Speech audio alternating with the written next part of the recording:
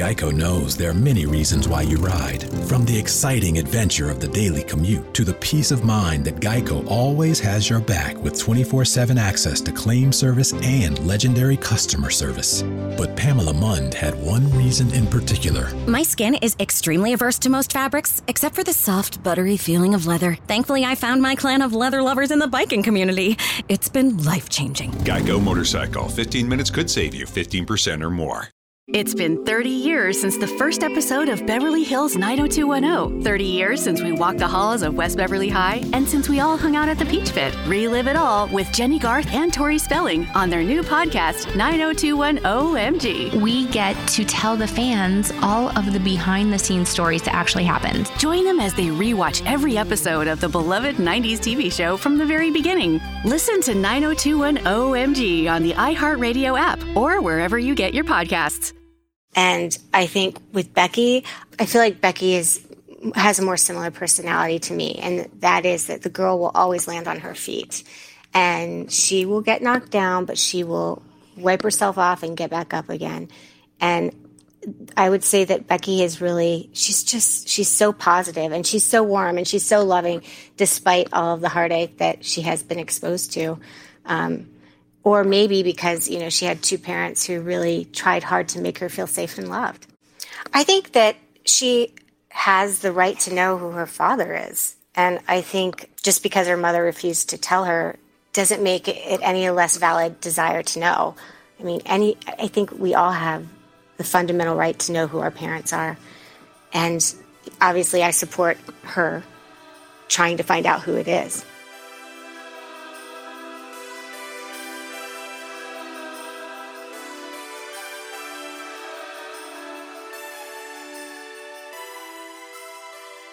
That was Elena, Becky's former babysitter, who, like many people in Becky's life, recognized that despite what she's endured in her life and some of the choices she made early on, she's ultimately become a fundamentally good person, the complete opposite of who her mother is.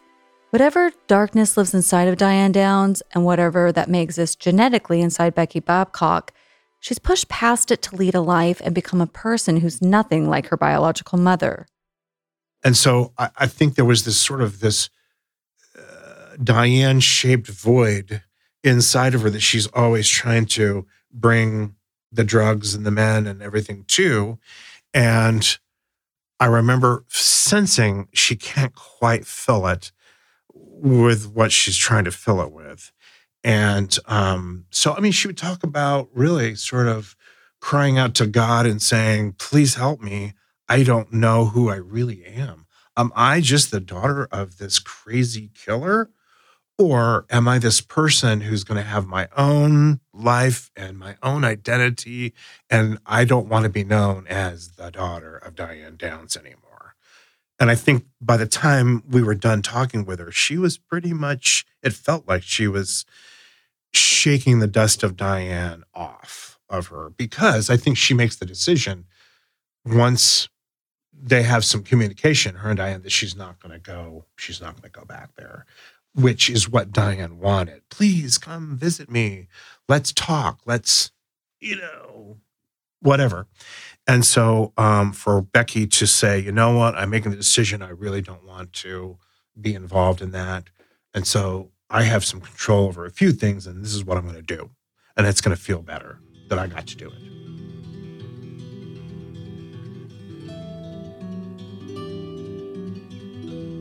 From the time he met Becky and as he got to know her, Eric Mason supported the idea of Becky searching for her father. Oh, I thought it was a really good idea because she's looking for grounding. That's what I always felt about Becky. From the day she showed up at that pizza parlor in Bend, and I looked across the table and I said, wow, that is Diane's daughter. And she just had so many plans and dreams. It's like, I would like to be a nurse and I would like to help people. And I have all these plans and my Mercedes needs parts and I need to get it fixed and I need to find a better place to live. And there was this orbit around Becky that felt a little bit like the orbit and the energy and the spin around Diane. But certainly she had a lot more control and grounding. And she understood that if she wasn't careful, the undertow of all of that could pull her under and that she'd be lost. And so I think she really was introspective and really wanted to make changes and not be like her mom. And so, you know, she got involved in a church and she really did some self-examination when she would sense herself going down the rabbit hole of drugs and men and chance meetings and all of those things. And she would pull herself short and say, you know what, I can't go down those roads because for my mom, she's in prison for the rest of her life. So I think she wanted to make contact, some limited contact with mom, but really did want to find out who her real biological father was. And that made sense. And it was a good thing. I thought it was a great thing. Michelle Leonard, the DNA detective who was key in helping Becky confirm that she was, without a doubt, Diane Downs' biological daughter, reached out again, and this time with news about Becky's paternal side. It's been several weeks since we all convened with Michelle at the DNA detective and Becky. And now Michelle had some breakthroughs in your case, Becky. So I wanted to have this meeting so we could go over her findings. And I'll turn it over to you, Michelle. Okay. Hi, Melissa. Hi, Becky.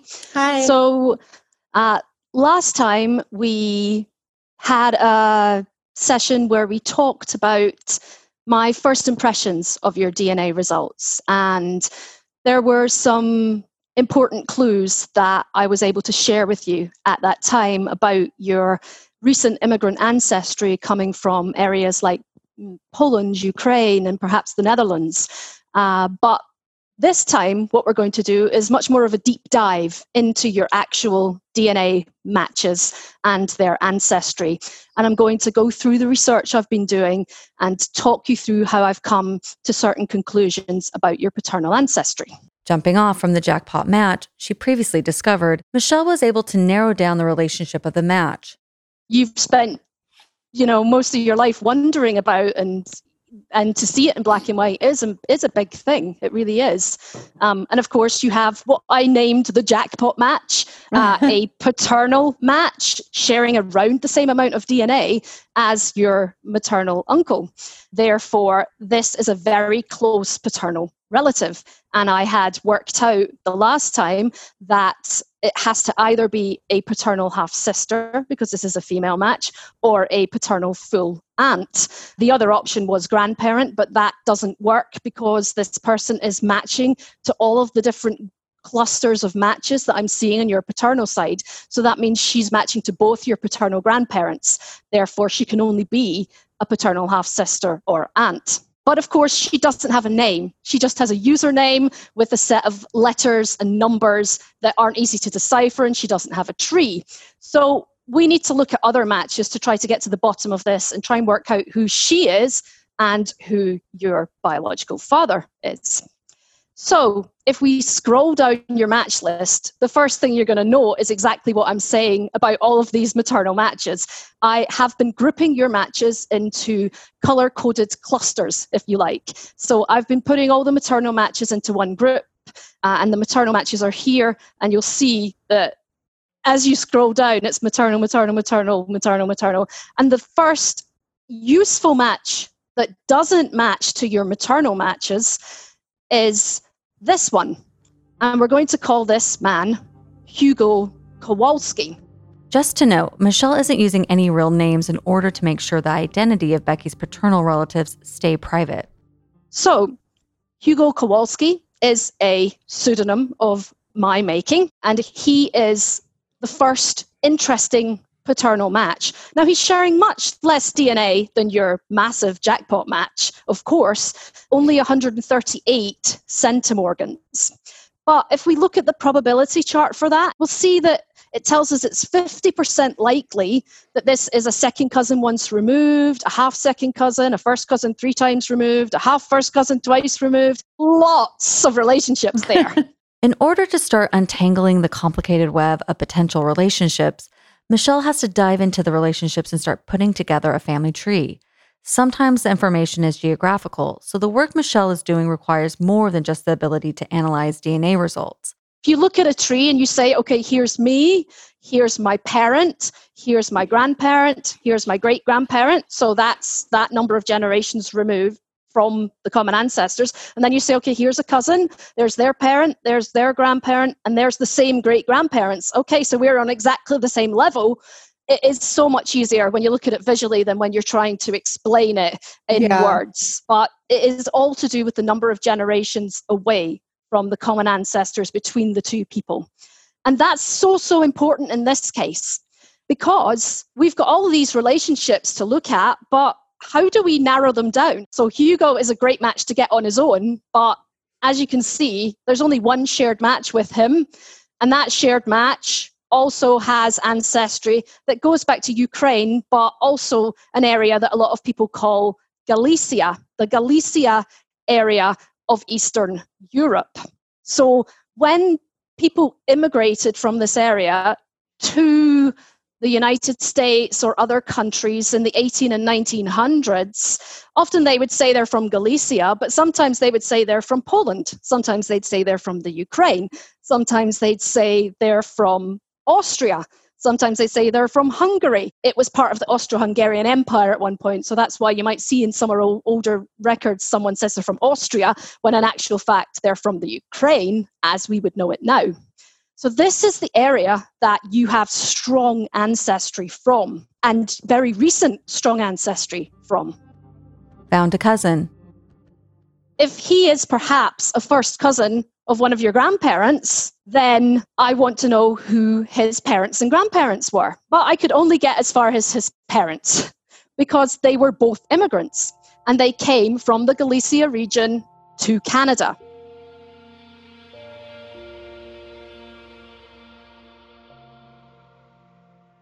"15 minutes could save you 15% or more." Is that Shakespeare? Nope, it's Geico. Yeah, that's Shakespeare from one of his unpublished works. Oh, it be not for awakening. Nay, giveth thou the berries. For 15 minutes could save you 15% or more. No, it's from Geico, because they help save people money. Well, I hate to break it to you, but Geico got it from Shakespeare. Geico. 15 minutes could save you 15% or more. Geico knows there are many reasons why you ride. From the exciting adventure of the daily commute to the peace of mind that Geico always has your back with 24/7 access to claim service and legendary customer service.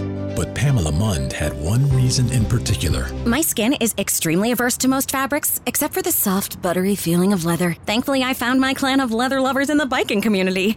It's been life-changing. Geico Motorcycle. 15 minutes could save you 15% or more. Once Michelle has names and backgrounds, she starts doing a deep dive on social media accounts and even obituaries in order to find potential relationships. Michelle continues to unpack the relationships that unfold from this discovery, naming cousins, grandparents, aunts, and uncles down the paternal line. The lines cross and get somewhat complicated, but thanks to her visual build-out, Michelle is able to keep everything together. And I do a lot of Facebook sleuthing to try and work these things out. So that is a good way to go. So I built a few lines out, and I looked at Vadim and Ella in particular, and I found that they had a daughter, Melissa Wozniak, born in the 1880s. And I traced Melissa's line forward, and she married a man named Walter Pavlenko. Now, this is one of these moments that I call a eureka moment. Because we've seen that name before. And I call it a eureka moment because it's that moment where, while we're building this large jigsaw puzzle and we're putting these pieces on the board, two of the most important pieces have come together. And then Michelle is one step closer to Becky's father. And I also was able to source John and Esther's obituaries. And those obituaries told me that they only had those two children. They only had those two daughters. Now, looking at this, I was convinced at this point that these two people are your direct ancestors. You descend directly from Esther and John. You have DNA to both their sets of ancestors, and they come together in Canada. So I believe you descend from one of their children. Yes. Okay. So looking at these people, Esther and John, if you descend directly from them, they were born in the early 1900s in the Ukraine. They emigrated to Canada, and they had these two children in the 1930s. You're born in the 1980s. We're looking for a biological father for you, born around the 1950s, perhaps. Therefore, this next generation, the daughters of Esther and John, this has to be your grandparent generation. Wow. And one of these two women is almost certainly your grandmother. And from the grandparents, Michelle is able to narrow down the connection even more. Oh, yeah. So, Katia, I've called her, Katia Pavlenko, born in the 30s in Canada. And guess what? She went to the United States. And guess what she did in the United States? She got married to a man who came from the Netherlands. Oh. I found they got divorced in a particular state in the United States in the 1970s. And later I found that they had married in the 50s. And they had 3 children. I have used the surname Jensen for your paternal grandfather. So I've called him Jan Jensen. He was born in the 20s in Northern Holland in the Netherlands. He emigrated to Canada as an infant. And in the 1950s, he came to the United States permanently, but I have found a great document from the 1940s where he's crossing the border, and it actually gives us some information on his description, a description of his appearance. It tells us he's 6'3" in height, got a fair complexion, very tall, blonde, blue eyes, quite typical Netherlands male description there. So a really interesting fact, when I was young and started asking questions about who my biological mother and father were, I was actually given that exact description for what my biological father was. And from this description of Becky's grandfather, she understands that the description that's been given of her biological father is most likely accurate. So at this point, I've found that Katia Pavlenko married this Dutch man, Jan Jensen, in the United States, and they had 3 children. Now, Jan passed away a few years ago, and I did find his obituary as well, which confirmed that he had immigrated to Canada as an infant and had come to the United States in 1950, and that he'd lived in Oregon. Wow. And that's where he had died. So Jan and Katia had 3 children during their marriage between the 1950s and the early 1970s when they divorced. And those 3 children, Matt, Richard, and Louisa. Now, at this point, I was fairly certain on who had to be your biological father. And now with Becky's father identified, Michelle takes a somewhat careful approach of identifying him to Becky, starting with some of the questions she's had. First off, I remember that it says that he was a little younger than Diane. That's true. He was slightly younger than Diane. Another thing is, of course, the appearance, the description. And I'm just going to stop sharing for a second and read a couple of things here. I just saw in there, it says he's still living. He is still alive, yes. Becky, how do you feel right now? I'm looking at you on the screen. Your face is blank. What are you thinking? I'm trying not to cry. Let's just take a moment. This is really monumental. And I don't want this to be trivialized or dismissed. This is really massive. He's alive, which means that he's most likely known about me. And that's what's pretty hard for me right now. If I remove all emotion from it, I'm super curious what his name is because, Diane had given me a certain name and I'd heard names over the years and stuff. So there's that curiosity of who he is.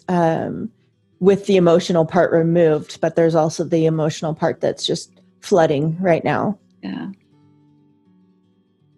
So we're at the point now where one of the sons of Jan Jensen and Katia Pavlenko must be your biological father. And I believe it is their son that has been named Matt Jensen. And I'm going to go over some of the additional evidence for that isn't just the DNA. I have found a description of him, which tells us that he is 6'3" tall and has brown hair, which completely matches the description already given. Yeah. Additionally, there's location. This Matt Jensen is on a US index with an address in Cottage Grove, Oregon. Now, the date of this address isn't given, but it is prior to 1993, and I have tracked where he was in the 1970s. Therefore, he has to have been living in Cottage Grove in the 1980s, which means he was in the right place at the right time. Becky also learns that she has a half-sister. Michelle reveals this information to Becky and explains this could be another potential point of contact. How does that make you feel, Becky, hearing you have a half-sister? Hopeful. Christy and Danny didn't want a relationship with me, which I completely respected and understood. But I mean, maybe this person might, or, maybe it would just be nice to know them. I mean, I don't know. It's all a lot. It's overwhelming right now, but I'm ready, It's very hard to take such news like this in, and it takes time. It takes time to take it in and to understand it and to come to terms with it. With Becky's mother being who she is, Michelle is ready with the background information of Becky's father, confirming that he's nothing like Diane. I have not been able to find anything for your biological father other than he's a successful man. He runs a business. There's no criminal record other than a speeding fine, I think I found. Nothing of any. That's where I got the description of his physical features. A $30 speeding fine is the worst thing I could find for him. He is educated. He comes across as intelligent. His daughter is a high-flying person in her chosen profession. I can't find anything about the family that gives me any concerns as to who they are. There's no news clippings of him having done anything wrong at all. Well, that's good. So I have a question. Was he a reporter? Yes. That's what we all thought.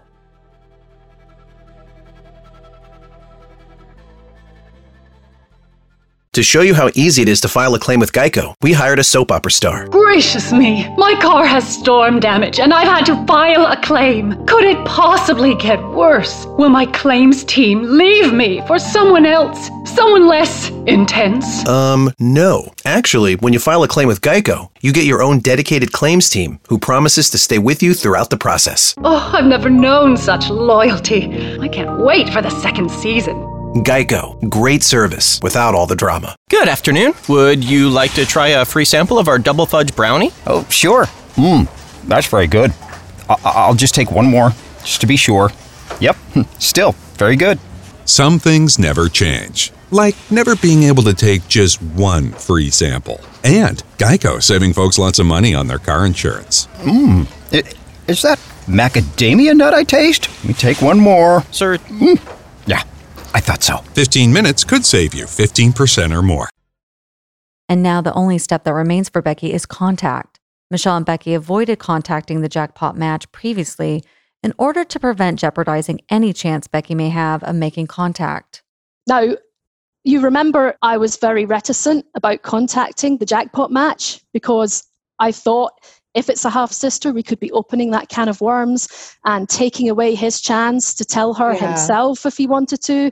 And so it's a good thing that now we know for sure that that is who she is, that we didn't go take that route. I agree, because if she doesn't know, that would be kind of a scary awakening. Exactly. We could have blundered in with a message, hey, you're a close match, who are you, blah, blah, blah. And we might have got the answer much quicker and easier.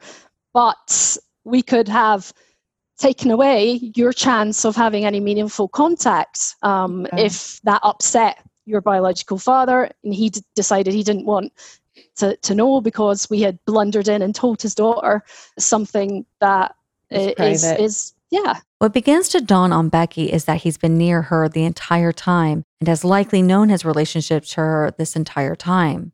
In general, it's often said, especially in the United States, that it's better for something personal to come. In this situation, that might be true and it might not. I don't know for sure, but I wouldn't want you to send a letter that outlines everything if he and his wife are people that open each other's mail and his wife opens it and that's how she finds out, and that's then a big problem. If you decided on a letter to his address, then it would have to be something much more general to begin with until you could get some way of being able to communicate with him that you were 100% sure is private, him and him only. Yeah, most definitely. I mean, I'm curious about so many things. I mean, about who he is and his life and how he knew Diane and, you know, if he really thought about me, you know, all that stuff. But it's just been a really long time that I've had those questions, and now I have the chance to ask them, and I'm scared. After Michelle revealed Becky's father's identity to her, including his immediate family, location, and other details, including biological information and some online and public information about him, she did in fact reach out. He has declined to participate in the podcast, so this information is being left out in order to preserve his public autonomy. Becky reached out carefully through a letter explaining very generally what her purpose was in locating him, and gave her number. He contacted her through what appeared to be a burner phone, and after confirming her identity and purpose, he declined to speak at length with her or answer any of her questions, with a lingering promise that he would reach out to her after the holidays. Becky took some time to absorb this information, to reconcile her thoughts and feelings, and what we leave you with now is an end to Becky's journey in her own words. He's known that I've been who I am for at least 10 years. I've been in the media. And he's chosen to stay out of my life and continues to choose. So I respect it. It's all I can do. I don't know, but he made it extremely clear that he is not interested. I mean, he used a burner phone to contact me. And the only reason I think that he even contacted me was because he knows I was looking for him. And I'm assuming he knows that I wouldn't stop until I found him. But more so, I think that he contacted me to guarantee that I would not put his information out there. And as soon as I promised him I wouldn't, he didn't want anything to do with me. So that sucks. I mean, that's hard. And I don't understand it. You know, my son out there, when he looks for me, I'm going to be so excited and so ready for him to be a part of my life and answer any questions that he may have and just embrace him into my life fully. My biological father, I think, is scared. And it's understandable. I mean, he slept with an infamous killer and it produced a child that's now gone into the media and been pretty out there. So if I were him, I guess I'd be embarrassed, maybe. I don't know. Or it would just be a secret that I would want to keep. And I think that that's what it is for him, is a secret he wants to keep, which means that that secret is me. And I have to remain at a distance, I guess. He had said that maybe around Christmas he would contact me, but honestly, I'm not holding my breath. I think that what I did get from him was probably all that I'm going to get from him, and it was just a bunch of promises to answer questions in the future, and then telling me to never contact him again. So I got no real answers. I sought out to find him. I did. It was disappointing. but it just reconfirms how amazing my parents are and how grateful I am that I have such loving parents. My dad would do anything to see me happy and to see me smile and to know that I'm loved. And that's important. Not a biological father and not hanging on his every, promise, but my real father. My adopted father is my real father because he is the one who has been there for every scraped knee, every broken heart, every challenge my life, and to celebrate all of the good as well. He has always been there, and he is a very, very good man, and I am grateful to have him as just the same as my mom. I mean, she's amazing, and she was always there for me, and she still is, and I have amazing parents. And if nothing else from this journey, it has confirmed that they are all that I need. I don't need Diane Downs in my life. I don't need this new biological father in my life. I need my real parents, my adopted parents, the ones that love me, the ones that chose me, the ones that would do anything to see me safe and happy and loved. What were my thoughts on the journey, good and bad? It's been a wild ride for sure. I mean, there's been a lot of interesting facts that have come to light and a lot of disappointing ones. I mean, it's hard to be denied by people you share blood with.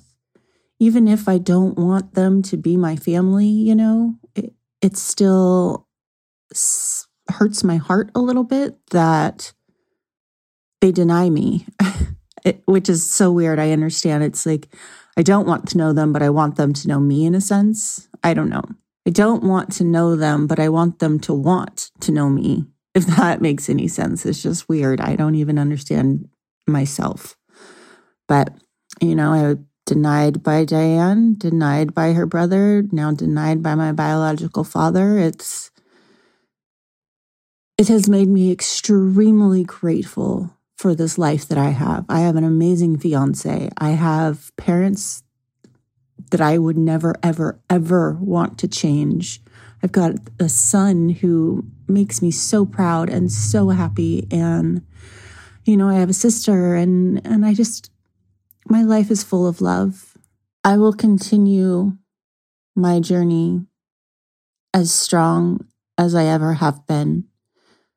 I'm grateful that I found my biological father and that I got some of the answers that I've been searching for.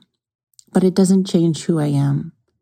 It doesn't change my presence on this earth. I'm here to be a good mother, a good friend, a good wife, a good daughter. None of that is affected by who I came from. Diane Downs does not control who I am or who I continue to be. She was just somewhere that housed me for 9 months. That's all she was. She's not a mother. She's not someone that I care for or that I wish to have a part of my life. She was my incubator. And I mean, in a sense, I'm grateful for that because if she hadn't gotten pregnant or continued her pregnancy, I wouldn't be here. So for that, I guess, thank you, Diane Downs. But other than that, that's all she's ever been for me. Never my mother. I have never once referred to Diane Downs as my mother. She is my biological mother. She may be my blood, but she would never be my mother. I've met some great people on this journey. The iHeartRadio staff and Melissa Moore have just been godsends. They've been amazing. Some of the people that we've met and interviewed have been wonderful. It's been so great to meet kind, caring, honest people that are truly concerned about me and in my journey due to where I came from, and they want to help, and they wanted to, answer any questions that they could, because they truly care and they are decent human beings. And for that, I am grateful. We got a lot of answers. We found out some information. We are continuing to find out information as we go. Therefore, we are working on some projects in the future. So for the listeners that want to know more, there quite possibly could be more in the future that you're going to want to hear and you're going to want to know. But for now, I'm content. I'm happy. I'm healthy. I'm loved. I'm grateful for this journey. It didn't go as I had hoped or planned, but it gave me the closure that I needed, that I've been searching for since I was 11 years old. I can close that chapter of my life and not have to look back on it anymore or wonder or have questions. I can just live this amazing life that I have and appreciate everyone and everything in it.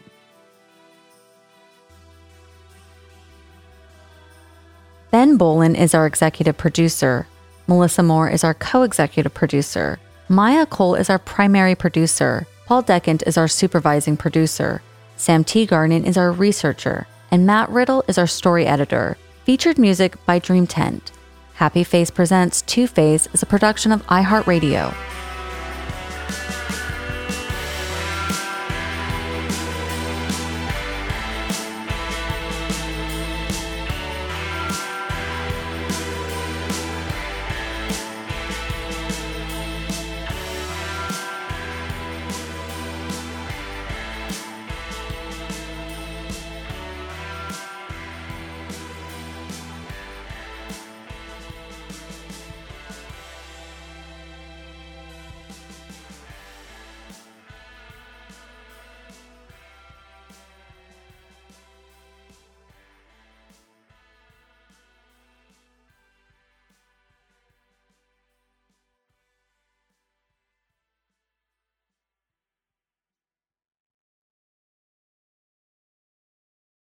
QAnon is the world's largest online conspiracy theory.